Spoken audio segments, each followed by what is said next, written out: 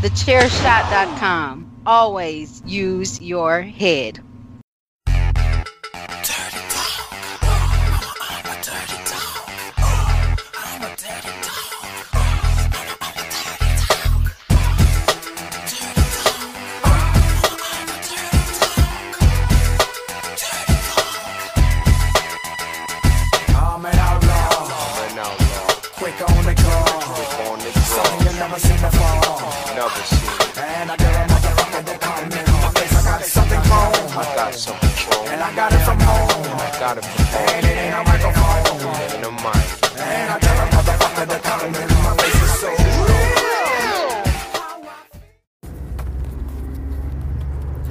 Driving with DeMarco, bonus edition!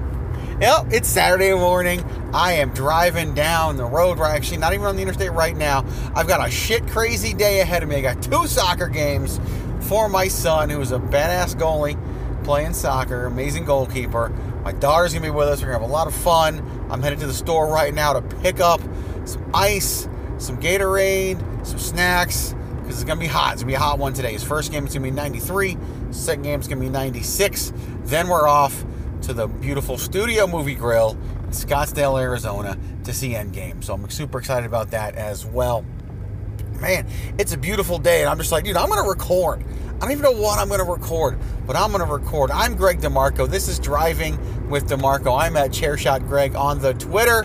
This show is available for you on our Patreon, patreon.com/TheChairShot. You can pick up a t-shirt, ProWrestlingTees.com/TheChairShot. I'll be sporting one all throughout the weekend, actually 2 all throughout the weekend as well. Super excited about that. And of course, the website is TheChairShot.com. Always use your head. We've got social media accounts as well, TheChairShot.com. Of course, if things sound a little off kilter at times, I am driving. I am in the car.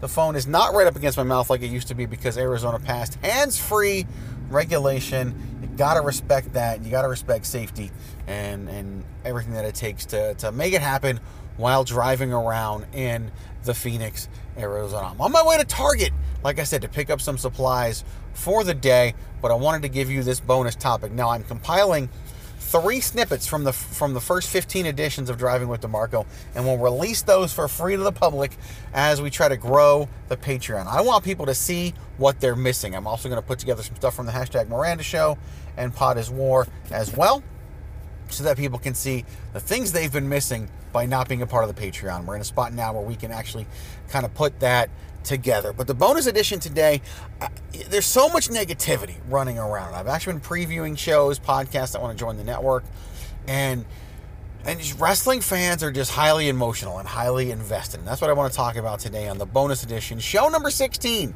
the 16th edition, the 11th topic of the week. I don't even know what to call it there. But I want to talk about why I am a fan. Because I love professional wrestling. And I started watching wrestling when I was like 6 years old. I'm trying to think in terms of WrestleManias, where we're at. So yeah, probably about 6 years old. I started watching about a year before the first WrestleMania.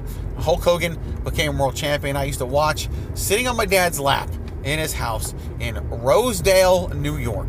My dad and I did not have the greatest relationship at the end, but we had an okay relationship at the beginning. Just a little backstory. I don't mind telling the story. I've told it before.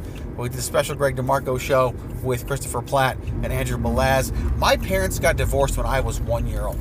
And so I never really lived in a household with both parents.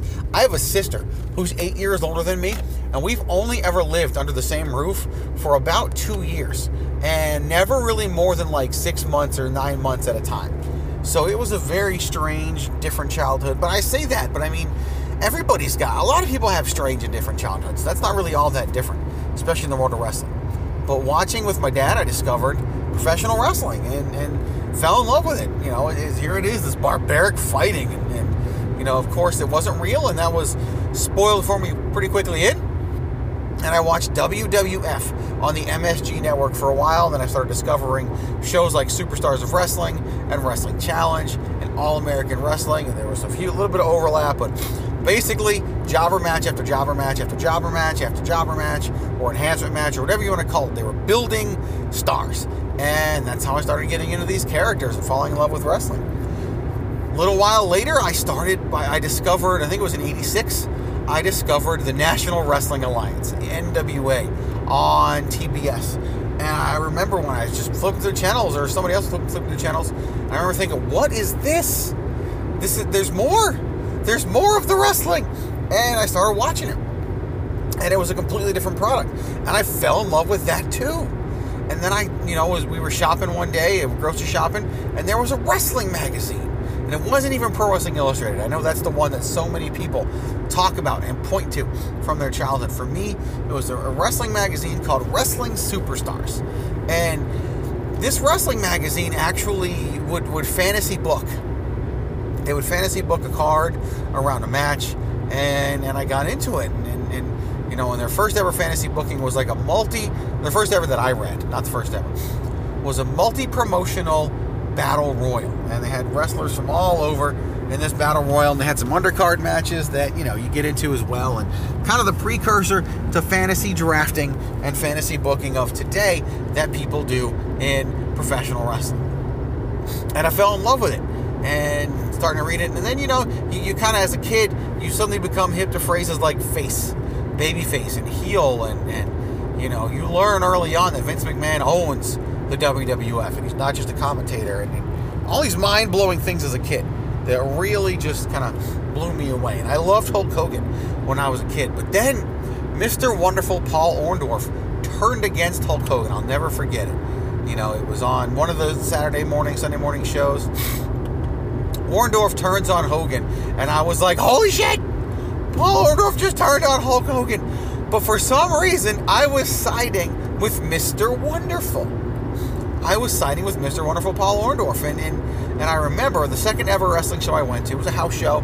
Back then, they weren't really house shows because it was all about the Loop. And the second one I ever went to featured the first showdown at the Nassau Coliseum between Hulk Hogan and Mr. Wonderful Paul Orndorff. And I remember it was odd because that match, it was an 8-match show. That match went on 4th. And I thought it was really strange when Mr. Wonderful Paul Orndorff made his way to the ring. Like, I didn't understand why that was happening. And then I ran down to where he works. We were close to the entrance and was able to touch the hand of Hulk Hogan. I still remember. I told my mom I was never going to wash that hand. Of course, I washed it that night because I didn't want to be a dirty kid. But, and I watched that match, and Hogan lost the match by disqualification. And so the second time around, they did a match where the rule was that if Hogan lost by disqualification, he would lose the title. And of course, he wins the match, but he wins it by countout. And so now it's all about Hogan needing to get his hands on Mr. Wonderful Paul Orndorff. And the third match was a steel cage match. So here we are, over a span of 4 to 6 months, booking and building to Hogan versus Orndorff inside of a steel cage at the Nassau Coliseum. Of course, they did this at the other shows throughout their Loop as well. The reason why I talk about the Loop and Hogan turning on Orndorff and everything else is because that's what wrestling was back then. You watched the TV shows were made to build the house shows, the arena Loop, and that's where they made their money. It was still all about the gate. The gate is where you won and lost as a wrestling promotion. You win and lose at the gate. That's not the case anymore. They don't win and lose at the gate anymore. Everybody loves talking about a house show attendance is down. The product sucks. That's not their number one thing anymore, dude. Their number one things that they get is TV revenue, TV rights fees from Fox, and of course from USA Network. And honestly, their biggest two revenue generators right now, you've got the WWE Network, which is probably number 2. You've got the TV rights fees, which is obviously number 1. And you've got the Saudi Arabia deals. They made $123 million from the Saudi Arabia deals last year. So don't tell me business is bad. They're running a business. Creative might be bad. The product might not be what you want to see, but business is not bad. And you can't point to that when you're complaining about WWE. But let me swing it back, because I'm really passionate about that topic. Let me swing it back to how I became a wrestling fan and why I love wrestling. But I remember that was the first time in my life I ever cheered for a heel. And I was there at the Nassau Coliseum. Even though I touched the hand of Hulk Hogan, I still got all excited about it. I was still cheering for Mr. Wonderful Paul Orndorff. And a kid in front of us got real mad that I was rooting for Mr. Wonderful Paul Orndorff. Probably confused why I was out there, because Hogan was the star and the celebrity, but I was still rooting for Orndorff because for some reason I sided with Orndorff. I don't know, maybe I got fucked over by a friend and thought that I deserved more attention as a little youngster. in elementary school. I don't know if maybe that happened. Maybe that's why I was cheering for the bad guy. But that's really when I fell in love with wrestling. That was my second ever live wrestling event growing up in Nassau, or on Long Island at the Nassau Coliseum. My first ever wrestling event was also at the Nassau Coliseum. I think we sat in like the third or fifth row. It was kind of a B or C level house show. No major championships on the show. The main event was Terry Funk versus the Junkyard Dog. I remember it like it was yesterday. And Funk pretty much lost that match by disqualification, but it was all, they still sent the fans home happy. And everybody's going nuts for the Junkyard Dog. And this was just a blast. And you had Jimmy Jack Funk wrestled on the undercard. And the undercard was basically all singles matches. Like the whole show, I think it was 9 singles matches. And you had the Hart Foundation and the British Bulldogs. They were on the show, but they were in separate singles matches. And I think one of them might have been like Jim Neidhart versus Davey Boy Smith. But Dynamite Kid was not against Bret Hart. They were in separate matches as well. And this is how they populated the undercard. And I don't remember if it drew well or didn't draw well. I was a kid. I didn't see those things. But on top, you had the Junkyard Dog. And he was that big draw. And I can see him being used to headline the C-Loop house shows or the B-Loop house shows at the time. No Intercontinental Championship, no WWF Championship, none of that. But it was still a whole heck of a lot of fun. And I really did love and enjoy that show. I think we had a time limit draw, which they used to do that day to beef up those shows, make them longer, and it was just a lot of fun to see. And now, you listen to the early episodes of Bruce Pritchard, and he talks about how the house show payoffs worked and how, guys got paid. And they used to do like a third of the money. Like a third went to taxes, a third went to the company, and a third went to the talent. That's how they would break up what the talent got paid for those shows. And it's very interesting to hear and interesting to see, and it's a big part of the business, and you should learn. You should listen and learn those things and have a better understanding of what you're watching and what impacted it and how we got there. Because obviously, the business is different now with multi-million-dollar contracts and probably a lot less on the payoff side of things because the deals are so much bigger, but that's what it takes, especially thanks to the advent of All Elite Wrestling. But anyway, my third ever house show was actually a bunkhouse stampeder. They called it a bunkhouse battle royal back then. And they were doing a loop around with the bunkhouse battle royal. It was a 20-man over the top rope bunkhouse battle royal. And that was a come as you are battle royal. And it was always touted as guys. Basically, it was dudes wrestling in jeans. And they could bring whatever they wanted. And during the promos, they'd be like touting like Billy Jack Haynes is going to be a lumberjack from Oregon and bring a chainsaw. Of course, that doesn't happen. He shows up in jeans, and maybe somebody had a chain, maybe a chair got involved. But really, it was just guys fighting in their street clothes. But it was still a lot of fun. That's where you saw something you never expected to see, something that makes 0 sense in life, but makes perfect sense in wrestling. Knee pads on the outside of jeans. Just doesn't make any sense whatsoever, but you saw it in a match like a bunkhouse battle royal. There were 20 guys in the bunkhouse battle royal, and they fought in 10 singles matches throughout the show. There might have been one tag match, but pretty much everybody in that bunkhouse battle royal fought. I think it was 9 singles matches and 1 tag match. Plus, you had the bunkhouse battle royal. Plus, they ran Roddy Piper in a singles match. I think it might have been against Adrian Adonis. I can't remember. But that was one of the matches on the card as well. Might have been Harley. I can't remember who it was now. I got to go back and look it up. But Roddy Piper in a singles match, and he wasn't in the Battle Royal. And that was the quote-unquote main event. The Battle Royal was the special feature, a special attraction. The Battle Royal actually went on last. Piper's match went on in the middle, believe it or not. And so we had basically a 12-match card, which is huge at the time. A lot of the matches were short because these guys were coming back and working the Battle Royal.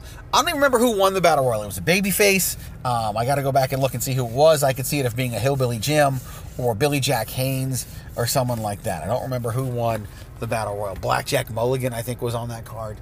Just a really, really interesting card. But that's how I started watching wrestling as a kid. And those are the first 3 shows I ever went to. Then we moved to Virginia, and my house shows were actually NWA house shows. And the first ever house show I ever went to in Virginia, believe it or not, was War Games. It was the second year of War Games. The first year there were 2 War Games matches. The second year they took War Games on tour for the Great American Bash. And I saw the Horsemen teaming up against, I believe it was the Road Warriors, Sting, Dusty Rhodes, and probably Nikita Koloff maybe Lex Luger. Luger might have been part of the Horsemen. I don't remember. But I saw War Games, and it was, it was intimidating as a child to be in there and see these 2 rings and this giant cage hanging from the ceiling that they would lower down with a roof on it. And then they had a scaffold match on the card as well between the Midnight Express and the Fantastics. And so we had the time to take the scaffold down. I remember because the third match from the top was Dr. Death Steve Williams versus Mike Rotunda for the NWA World Television Championship. And it was the old false finish, the dusty finish, so to speak, where Dr. Death won the title, but there was a DQ earlier in the match that should have taken place, and so it was reversed. And I remember that like it was yesterday. And that really just shaped who I am as a fan. And and I always think about that, and I always remember how I watch wrestling as a fan. And I think that's why I can watch it differently now than most of these internet fans, because they were never that little kid fan, because a lot of them came up in the era of the internet. The internet has spoiled wrestling and a little bit ruined wrestling. Now, I love the internet. I work on the internet. I do so much. I owe so much of my life, really, to the internet. Or not my life, but who I've become, what I've made, all of that. But it's just fun sometimes to think about where you came from as a wrestling fan. And so if you hear this and you hit me up at ChairShotGreg on the Twitter, you can even email me, Greg DeMarco at thechairshot.com. I'd love to hear your story, how you became a wrestling fan. And I want to start learning more about how people became fans, because my goal is to help people enjoy wrestling more. And we used to use that tagline on the Greg DeMarco Show, and maybe we need to bring that back for myself, Patrick, and Miranda, because that's really what we're doing. We're helping people enjoy wrestling more. And I think part of that is remembering how it was when you were a kid. So hopefully that's a little bit of insight into who I am as a fan and who I am as a person. I'm going to do another one soon about how I watch wrestling now, because I think that's really important. Everyone criticizes kind of my take sometimes, and I think if I open your eyes a little bit to how I watch the product versus how most others watch the product, it might change a little bit, and maybe it'll help you, maybe it won't. I don't know. Until then, at ChairShotGreg on the Twitter, at TheChairShot.com on the Twitter. Go to TheChairShot.com, and always use your head. Patreon.com/TheChairShot. Just $5 for all kinds of great shit. And ProWrestlingTees.com/TheChairShot. There's not much else I can say. This is a bonus edition on a Saturday. Enjoy your weekend. I'll be back with you on Monday unless I get another fire up my ass and do another one of these episodes. But I look forward to it. I look forward to this weekend. I hope you do as well. Talk to you soon, folks. Bye-bye.